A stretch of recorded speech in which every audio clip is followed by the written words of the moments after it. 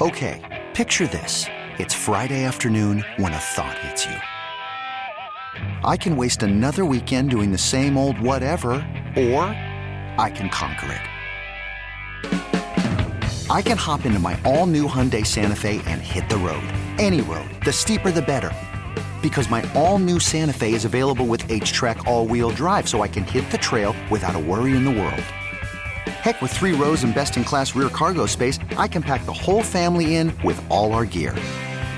We've got available dual wireless charging for our phones, so we'll never lose touch with civilization, and we won't lose touch with the primordial power of Mother Earth. So which is it? Waste the weekend or do something a little more epic? And conquer it in the all-new Hyundai Santa Fe.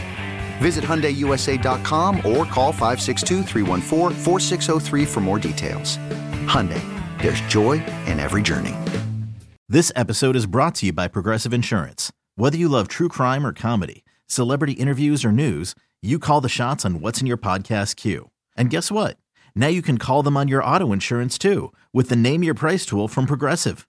It works just the way it sounds. You tell Progressive how much you want to pay for car insurance, and they'll show you coverage options that fit your budget.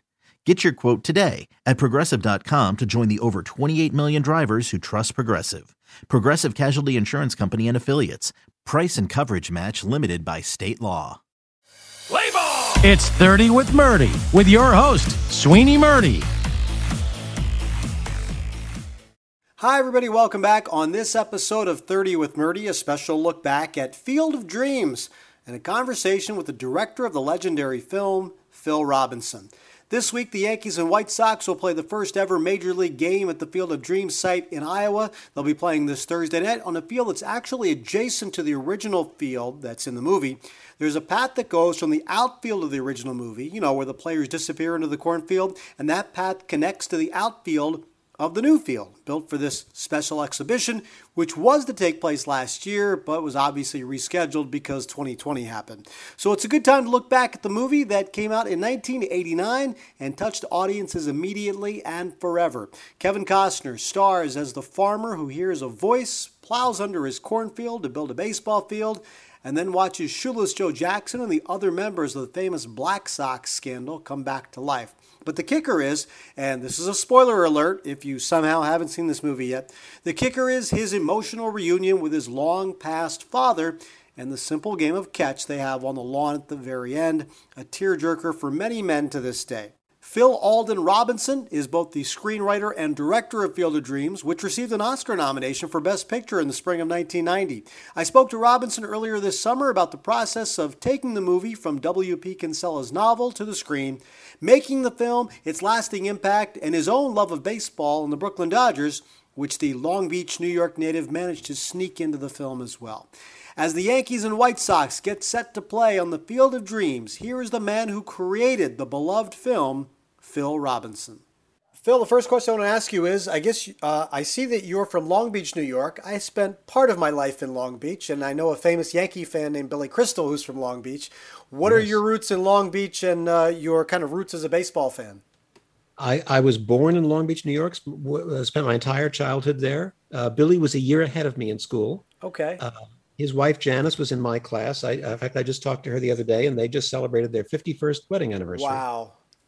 And Billy was a big Yankee fan. I was raised a Brooklyn Dodger fan and loved the Dodgers, just passionately loved them. And therefore, I hated the Yankees. Of course. Because as a child, you don't know that you can appreciate the other team. You have to hate them. They're the enemy. Hated the Giants. I hated the Yankees. But worshiped the Dodgers and dreamed about the Dodgers and wanted to be one. And when I was 5 years old, my dad got tickets to a Dodger game at Ebbets Field through his business, and he got us on the field before the game so we could get our pictures taken with Roy Campanella. Wow. And Walter Alston and the Bat Boy. Oh, wow.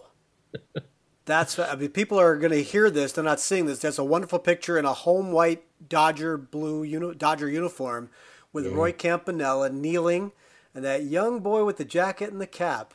That's Holy me. cow. And over Campy's right shoulder is number 14, Gil Hodges, leaning up against the batting cage. I was going to ask you about him. I was going to save that for when we got into the discussion of the movie, but I'm going to ask you.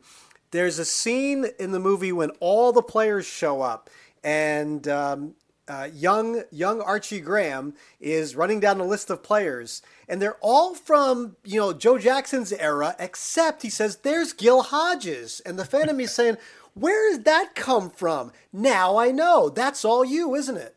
It's totally me. I had to have, and he had already died at that point. Right. Campy was still alive. In fact, because of the movie, I got to meet Campanella. No kidding. That fall, the Dodgers were in the playoffs, and Roy Dado, who was our baseball coach, who had been the USC coach for many years, Rod took me to a game at Dodger Stadium, and we sat down, and he introduced me to Don Newcomb, which was fantastic, and Sandy Koufax was sitting 2 rows in front of us, and then there's Roy Campanella, and I got so choked up I could barely say, "Hi, it's an honor to meet you," and I teared up and had to walk away. I was so moved to meet this great man. No who was kidding. a hero of mine as a child. And this is the era before smartphones, so I couldn't take my phone out and show him the picture of him and me when I was 5 years old. And that picture you showed me is preserved quite well. I mean, it's that memory doesn't leave you. Do you remember actually being the moment that you took the picture? I sure do. And I remember I had my arm around him. He had his arm around me, and I just thought, "Oh my God, this is the best it gets." Wow. So you have a lifelong passion for something that's kind of similar. There's just this passion for baseball and a generational thing that when you make this movie and are in the process of making this movie, you're drawing on your own experiences and history with the game. Very much so. And also my memories as a child of playing catch with my dad on the lawn next to our house on summer nights. Those are some of the best memories I have. Wow. So that explains now. I mean, it's been over 30 years, and that Gil Hodges line is stuck in my head, and now I know where it comes from. That's fantastic. Did you ever imagine, even after the movie came, while you're making the movie, after the movie comes out and it's a hit, you ever imagine that 30 years down the road, that there's an actual Major League Baseball game about to be played on the Field of Dreams? I couldn't imagine that field would be there a year later.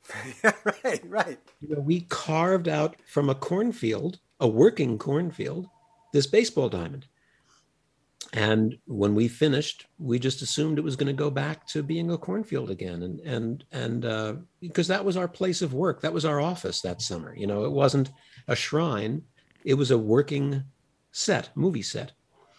So the idea that 30 years later, they get 100,000 visitors a summer to that field now. It's just extraordinary. Yeah, and it all comes from the fact that you were moved when you read the book Shoeless Joe, which I guess I had seen something. You didn't even want to read it. Somebody recommended it to you, and you didn't even want to read it.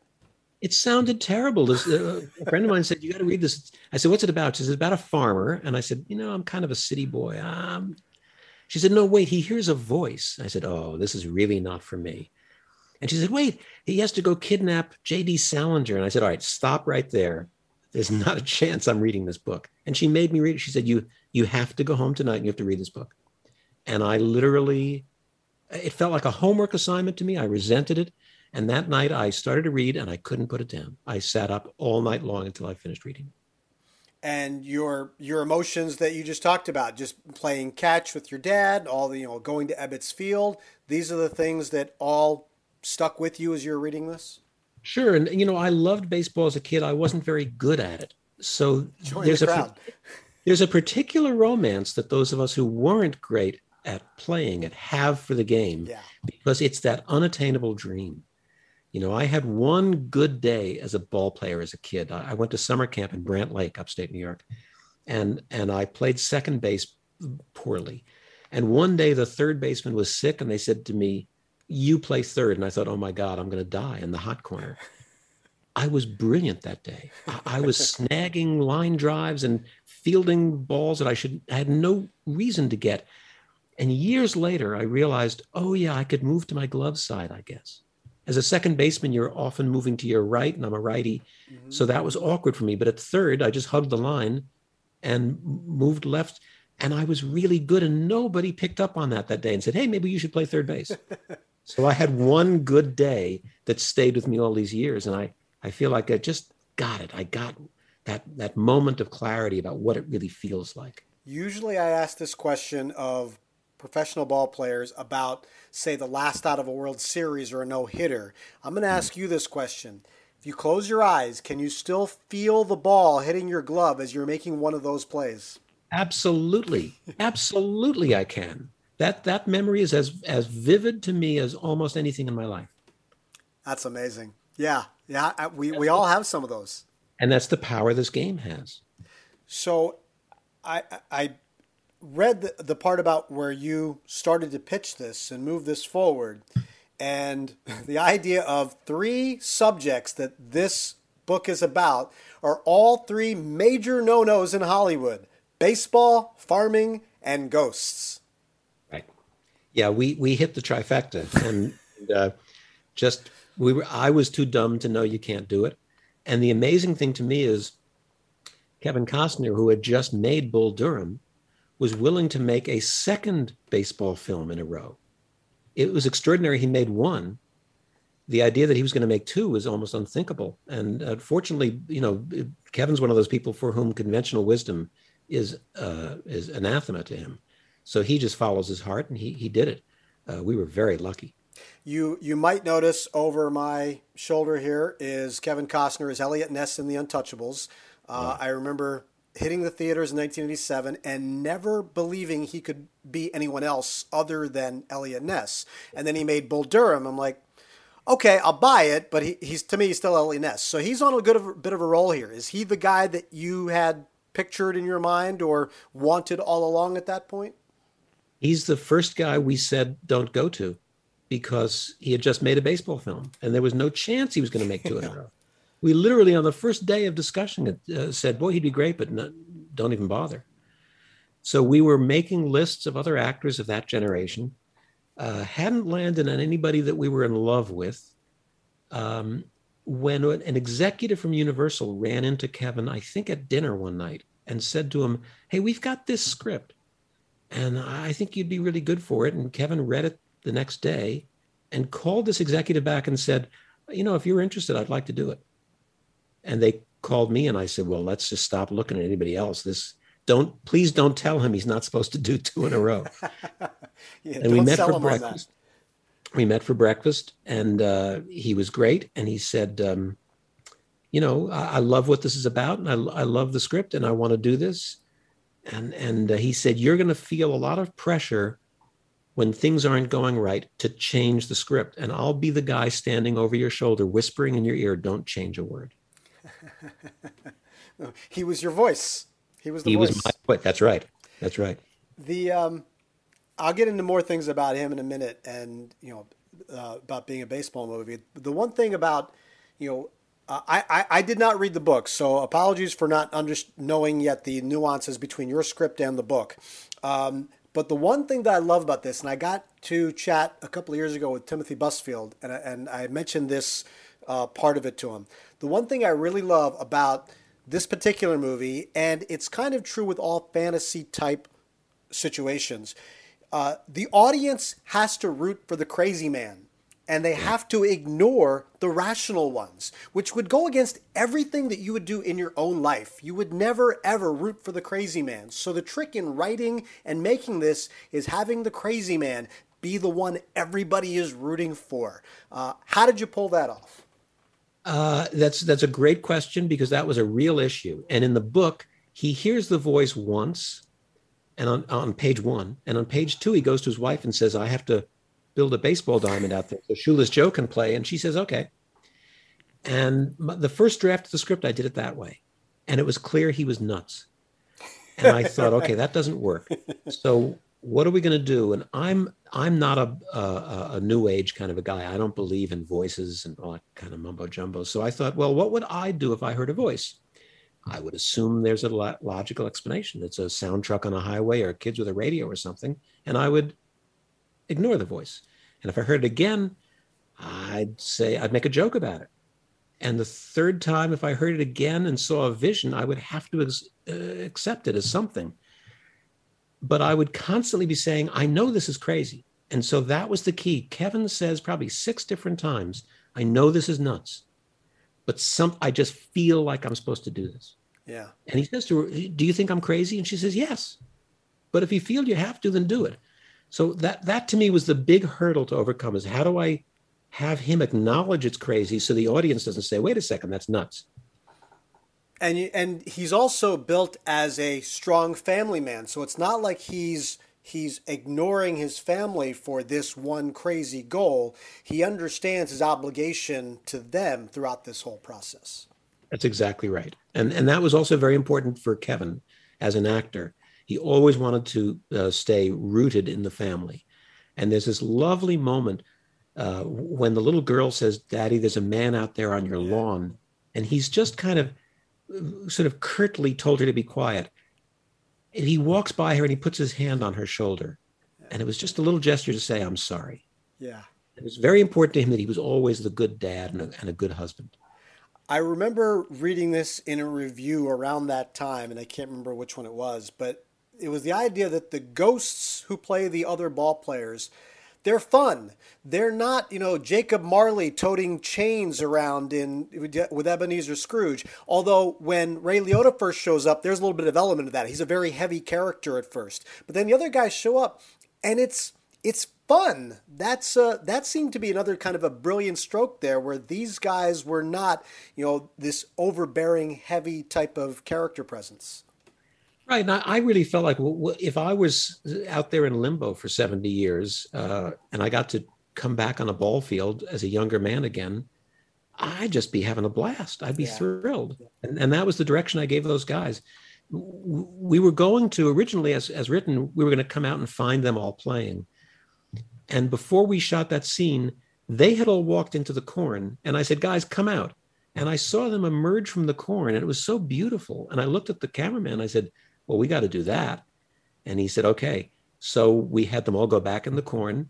And I was on the bullhorn. I said, come on out. And they all came out. And I said, you just look around. You haven't been in a field for 70 years. And they're looking around. And finally I yelled, play ball. And they all just leaped in the air and ran. And they were having a blast. And I thought that's exactly what these guys would be feeling. And I loved some of the detail that you went through with your director of photography and things like that, where, this so-called magic hour, there's a lot of this movie is shot with a certain lighting that apparently you can only get for 10 or 15 minutes a day. So I guess this is the brilliance in directing and acting and editing, where you probably shot a 5-minute scene over multiple days because of the actual lighting that you needed. That's exactly right. The magic hour is a misnomer. It lasts about 15 minutes, and it's not actually dawn, as dusk rather, as people think. It's that moment when the light on the face is the same as the light in the sky. So we would be set up for the shot, and I would say to John Lindley, the DP, are we ready? And he says, not yet. And I'm waiting, and I'd say, ready? He said, not yet. And we're all waiting, and finally he would turn to me and we'd say, if you want to shoot this, you better do it right now. We'd get off a couple of shots, and that was it. The night that we did Kevin and Amy on the picnic blanket, having just built the field, it was a beautiful sunset that night. I figured we'll never get this on 2 nights, this light. So we set up 2 cameras, almost as if it was like a live TV show. And the one camera was on them on the blanket. When he stood up, they stand up into the second shot. So we did that all in one take. Oh, wow. Yeah, it's a brilliant sky above them. Beautiful. Yeah. It's funny because I remember thinking for years, it almost looks like a painting. It looks like a mat behind them of something. It's that great. There's an element to this movie that I didn't pick up on the first couple of times I saw it. I remember going to see it with a group of friends in college, for maybe the 3rd or 4th time. And one of my friends pointed this out. I thought it was kind of interesting. Again, maybe this is clear in the book. Maybe it's not. Maybe it's just total coincidence. But Archie Graham gets his one turn at bat in the game, and he hits a sacrifice fly. And my friend turns to me and says, sacrifice. That was his whole life. I'm like, oh, it never hit me. I wonder if that was intentional. You're nodding. Of course it was intentional, right? It was intentional. I also liked the idea that it's not the cliche, he gets a home run. Right, you know? right. And two things about that I recall, one of which is the right fielder who catches it was a journalist friend of mine named Jeff Silverman, who wrote for one of the LA papers. And he had told me, he says, I want to write an article about the picture, but I want to play in the game. And I said, okay. So we shaved him. He had a wonderful beard. We shaved him. We put him in right field, and he caught the ball. The other thing that I remember about that is, gee whiz, it's not an at-bat, is it?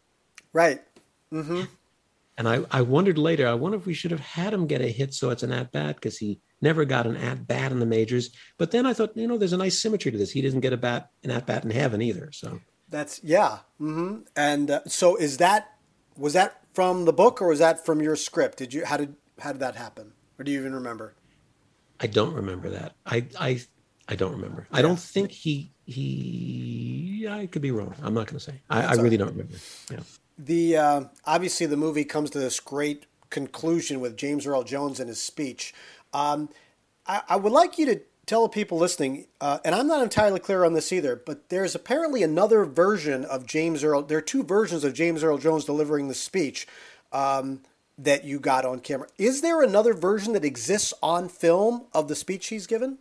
Not on film. What happened was we shot that at the end of the schedule.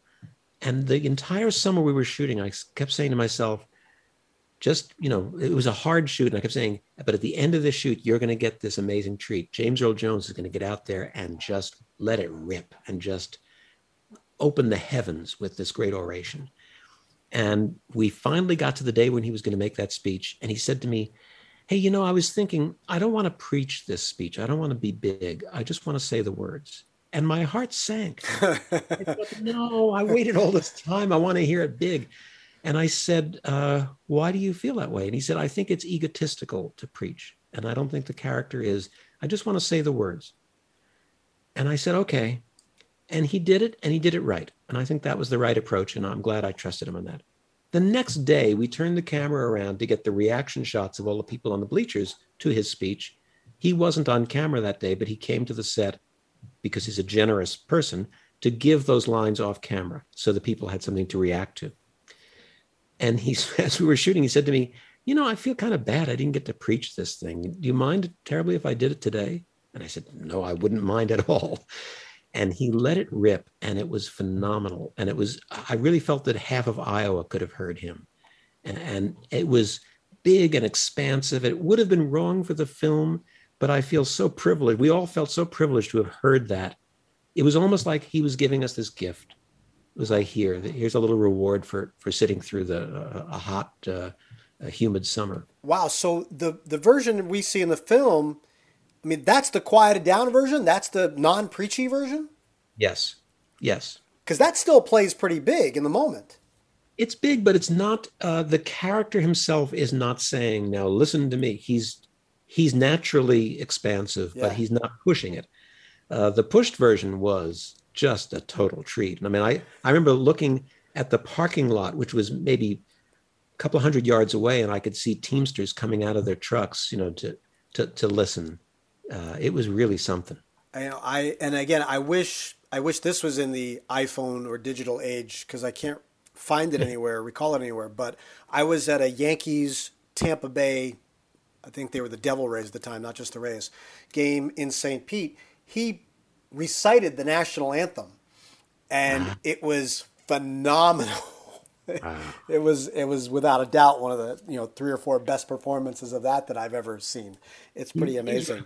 And he told me about that speech just before he did it. He said, I know this speech is not going to make it in the final cut. I said, what? I thought maybe somebody at the studio had told him something that I didn't know. And he said, no. He says, when I read the script, I said to my wife, this sort of thing never makes it in the final cut, but I want to take this role because I want to do this scene. And I said, I promise you they're going to cut my legs off before they cut this scene out of the movie. And no one ever suggested cutting it out. I mean, I'm thankful that we didn't have to fight that. We did have to fight a little bit on Ray Liotta's monologue when he's talking about the thrill of the grass. And, I shot that in one take with no coverage so that they couldn't cut it out. Because I worried that that's the kind of thing people will say, oh, the picture's getting slow here, speed it up. And I would just say, I wish I could, but I can't. I got no coverage. There's a wonderful element of that part that I actually forgot to ask you about, so I'm glad you brought it up again. There's a sound that's brilliant in that, where the sound of the glove, the sound of the ball in the glove, and the spikes on the grass, and that sound is amplified and highlighted, I think, for our benefit, but it adds this haunting feeling to what you're watching. And I mean, you hear it occasionally in other places, but it's really meant to stick out, I feel like, in that scene, and it really adds a lot to that. It is, and the irony is, shooting at night on a farm in Iowa is loud. Mm. It was harder to record sound there than it is on the streets of New York. And crickets? I shot, crickets. Yeah. And every insect for 50 miles was awake. Cows were awake. Roosters were awake. I mean, everything, because we had all these lights on. Oh. And so almost all of the sound in that scene was replaced in post-production. Wow. And so that glove sound, I'm pretty sure, was done in the studio later. Wow. It actually plays very well. I still laugh when the credits roll and it says the voice as himself. I guess the rumor mill has Ed Harris as the voice. Is that? Have you ever revealed who it was? I've never revealed who it is. I'll go this far and say it was not Ed Harris. Okay. All right. I'm not sure where that started. Ed came to the set. He was on the set one day. He had just finished shooting The Abyss. And on the way home, he came by to be with Amy. And it was fun to have him there. And I wish I'd thought of having him do the voice. It would have been good. But is this going to be like a Deep Throat thing where, on your deathbed, you're going to reveal it to us at some point? Well, it was Mark Felt. It was former FBI official Mark Felt was the voice. You got the exclusive. Thanks for clearing that up for me. I appreciate that. I also found really funny. I don't know how many people know this story, but as the titles were coming up, it became apparent to the studio that Shoeless Joe was not going to be the name of the movie. And one of the titles that they suggested was giving away the ending entirely. Oh yeah, one of the titles they suggested was Dad's Second Chance. And I thought, that's great. It's like, let's rename Citizen Kane Rosebud is the Sled. Just give it away. They came up with a thick, must have been 50 pages of 2 columns of titles. Everybody in the studio contributed ideas. Mm-hmm. One of which was Nazi Sweater Girls. And I asked them about that, and I said, where? They said, well, we put that in every list, if anybody's reading these things. But I remember the day that Tom Pollock, who was chairman of Universal, called me. I was in the editing room, and he said, we can't call the film Shoeless Joe. It's the first time I'd heard any suggestion of that. I said, what are you talking about? That's the name of the book. It's the name of the movie. He said, no. We've tested the title, and people think it's about a homeless man, or they think that Kevin plays Shoeless Joe, and it's just confusing to them. And I said, what are you going to call it? He said, well, we have this great title, Field of Dreams. And I said, Field of Dreams? It sounds like a room deodorizer. No, now Field of Dreams with lemon. And I said, it's a terrible title. And he said, well, that's what we're going to call it. And I was desperate. And I said, I fear that changing the title changes the experience of seeing the movie, because the movie kicks into high gear when Shoeless Joe shows up. And if you don't call the movie Shoeless Joe, that scene might lose. I was just desperate for anything. Mm-hmm. So I said, I'd like to test the film again. And he said, okay. And I was hoping that the scores would go down. And they recruited an audience under the title Field of Dreams, and the scores actually went up. Wow. So I realized I'd lost the argument, and I had to call W.P. Kinsella and give him the bad news. And I called him up and I said, look, the good news is it's testing really well. People seem to like the movie. But the bad news is we can't call it Shoeless Joe. And he said, oh, I don't care about that. I said, you don't? He said, no, that wasn't even my title. That was the publisher's title. And I hadn't said Field of Dreams to him yet. I said, what was your title? He said, Dreamfield. And I thought, okay, yeah. The universe telling me to just accept it. That's right. So that's what it was. That's beautiful. Well, obviously, it works out great. I have heard you say that you have one regret over what is considered an almost perfect movie, is a certain element of the players that came back to play. There were, and it's, in this day and age now, I would love to hear your thoughts on it, because I've heard you say this in interviews from 15 years ago. I think it stands out more in the climate that we're in.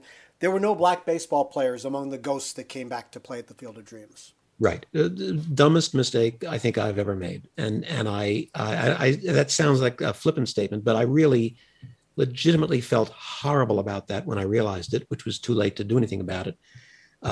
It was just stupid. It would have been so easy to just say, there's a long list of great Negro League players we could have had. I didn't do it. It's totally on me, and I will always regret that. Do you remember the first time like that thought occurred to you? I don't remember the first time it occurred to me, but I was hoping nobody else would notice. You have this sort of denial about, well, maybe no one else will notice. And the first time it came up, that was in some review. I thought, they're right. Kick me in the butt for that one, because that was just stupid. You touched on this earlier about Kevin Costner coming off of Bull Durham, and that's the summer of 1988. This comes out, late spring of 1989. Kevin Costner has made Bull Durham, but the previous fall, 8 Men Out came out as a movie, which highlighted Shoeless Joe Jackson and the 1919 Black Sox scandal. In the spring of 1989, Pete Rose is being investigated for gambling, and the name Shoeless Joe Jackson and the Black Sox, that all comes out again. Do you think this confluence of events helped in any way to highlight what your movie and your story was about? I don't think it did, because despite the things you just said, so few people knew who Shoeless Joe Jackson was. And it was actually, that was something we thought about, because I have an actor playing Shoeless Joe who's swinging right-handed instead of left-handed. And part of my thinking was, there's nobody alive who saw Shoeless Joe swing a bat. And I'd much rather have this actor look like he's a good hitter than to assuage the 1 or 2% of the audience who cares about what side of the plate he's on. Yeah. We did some research and found that almost nobody knew who Shoeless Joe was, which was a pity, because he's one of the greats. Mm-hmm. The John Sayles film was wonderful. I love that film. Yeah. I think that after that film and ours, more people knew who Jackson was. But gee, when we came out, a lot of people thought he was just a fictional character we'd made up. Oh, no kidding. Yeah. Wow. When I talked to Robert Kamen, who wrote The Karate Kid, I asked him, I said, when was the moment that you knew you had something? He said, when he walked out in the alley after a screening, he saw kids doing the crane kick. He said, ooh, okay, this might turn into something. Was there a moment when, when you knew that you hadn't just made a movie that you liked and you wanted to make, but you made something that was special? There were actually a few moments. One was the first person that we showed the movie to who hadn't been part of it was the composer, James Horner.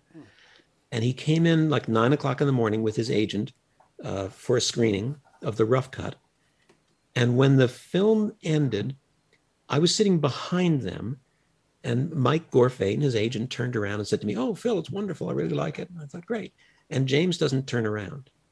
And Mike kept saying, "Oh, Kevin's great in the film, and this is great." And I said, "Yeah, thanks." And finally, it's obvious that something has not been said here.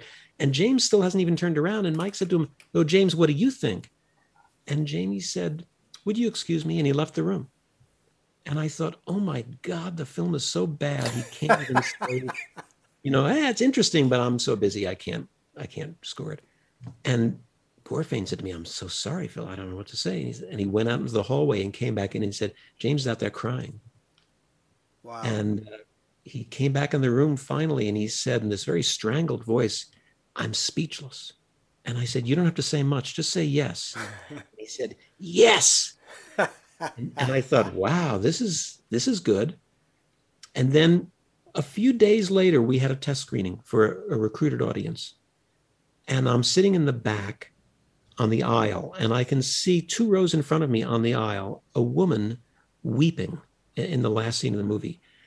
Just racked with sobs, so heavy that I got out of my seat. I was going to go over and just put my arm on her shoulder and say, it's okay, it's just a movie. And as I got close to her, I recognized her. She worked for the studio's marketing department, and she'd already seen the film. Oh.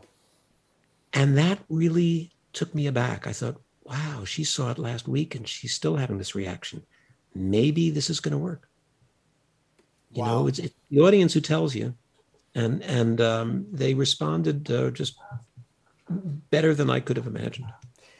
Is there I spoke last year to Angelo Pizzo, who wrote Hoosiers and Rudy, and he told me that he has a script that he's dying to make that's better than those. It's a biopic of Mickey Mantle. And he says his Mickey Mantle script is better than Hoosiers. It's better than Rudy. I'm going, okay, I can't wait to see this. As you probably know, there are lots of factors in Hollywood, and the movie has never been made. Is there a story that you have kind of in the back of your mind always wanted to tell, but for one various reason or another never got to? You know, like every writer, I have a drawer full of scripts that I think are great that never got made, and too many to single one out. I mean, there is a French film, a Claude Lelouch film, And Now My Love, I've always wanted to remake. I just love that. It's an epic romance in which the couple meets in the last scene, and he goes back 3 generations to show how that moment happens. Wow. I always thought that'd be great to do. But I've got a lot that I would love to do, and I'm just so grateful that this one got made against all the odds. So when the Yankees and White Sox are playing in Iowa, it's not going to be the actual Field of Dreams. They built one adjacent, and they come through the cornfield on the other side, basically. But it's all taking place right there. Is the young kid from Long Beach who hated the Yankees going to watch for a few moments? I'll watch. I'll be rooting for the Yankees, though. I'll tell you that. Really? Yes. How did that happen? Well, what happened? I mean, I'm still a diehard Dodger fan, living in Los Angeles, but I've gotten over that sort of childhood notion that anyone who is not your favorite team is the enemy. I'm a New Yorker by birth, so I'm going to root for the Yankees, and I'd root for the Giants if they were still in New York. And a couple of years ago, I got to meet Reggie Jackson. I was in an elevator, and I said to him, just as a lifelong Dodger fan, I just have to thank you for some of the most exciting baseball I've ever seen. You know, when you guys beat us those 2 in the late 70s, those 2 World Series in a row, it was heartbreaking, but it's some of the most thrilling baseball I've ever seen. What did he say? He was grateful to hear that. And then, of course, I said, but in 81, we got you. And he talked about how he loves playing. He's been to the field in Dyersville a couple of times, and he loves playing that.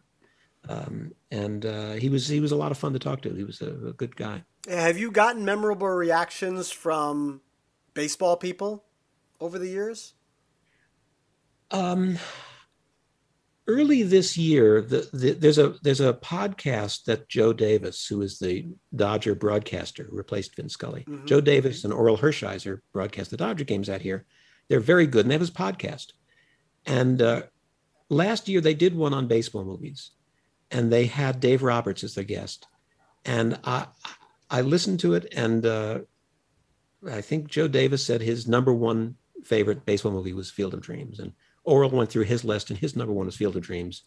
And Dave Roberts, bless him, he said his number 1 was Field of Dreams. And that's one of my favorite things to hear. These 3 guys who represent the Dodgers today loved the movie, and that meant just the world to me. My thanks again to Phil Robinson. It's easy to see how an artist like Robinson appreciates that his creation endures after all this time. And if you're a regular listener to this podcast, you know how much I love talking about sports movies. And if you're not a regular listener, well, why aren't you? Check out the archive at Odyssey and Apple Podcasts. Go back and hear conversations that I had with Angelo Pizzo, the screenwriter of Hoosiers, or with Mark Ciardi, the former Major League pitcher turned movie producer responsible for Miracle, The Rookie, and several others. Make sure to hit subscribe and review and all that jazz. And until next time, I'm Sweeney Murdy.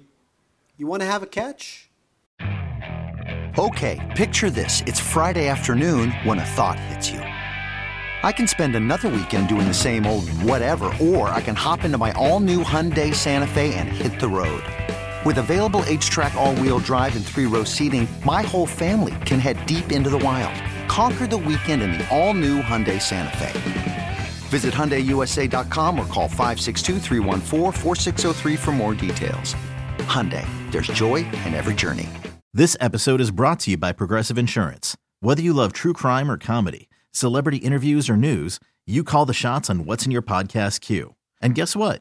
Now you can call them on your auto insurance too with the Name Your Price tool from Progressive. It works just the way it sounds. You tell Progressive how much you want to pay for car insurance, and they'll show you coverage options that fit your budget. Get your quote today at Progressive.com to join the over 28 million drivers who trust Progressive. Progressive Casualty Insurance Company and Affiliates. Price and coverage match limited by state law. We really need new phones. T-Mobile will cover the cost of 4 amazing new iPhone 15s, and each line is only $25 a month. New iPhone 15s? It's better over here. Only at T-Mobile, get 4 iPhone 15s on us and 4 lines for $25 per line per month with eligible trade-in when you switch. Minimum of 4 lines for $25 per line per month with autopay discount using debit or bank account. $5 more per line without autopay, plus taxes and fees. Phone fee at 24 monthly bill credits for well-qualified customers. Contact us before canceling account to continue bill credits or credit stop and balance on required finance agreement due. $35 per line connection charge applies. See T-Mobile.com.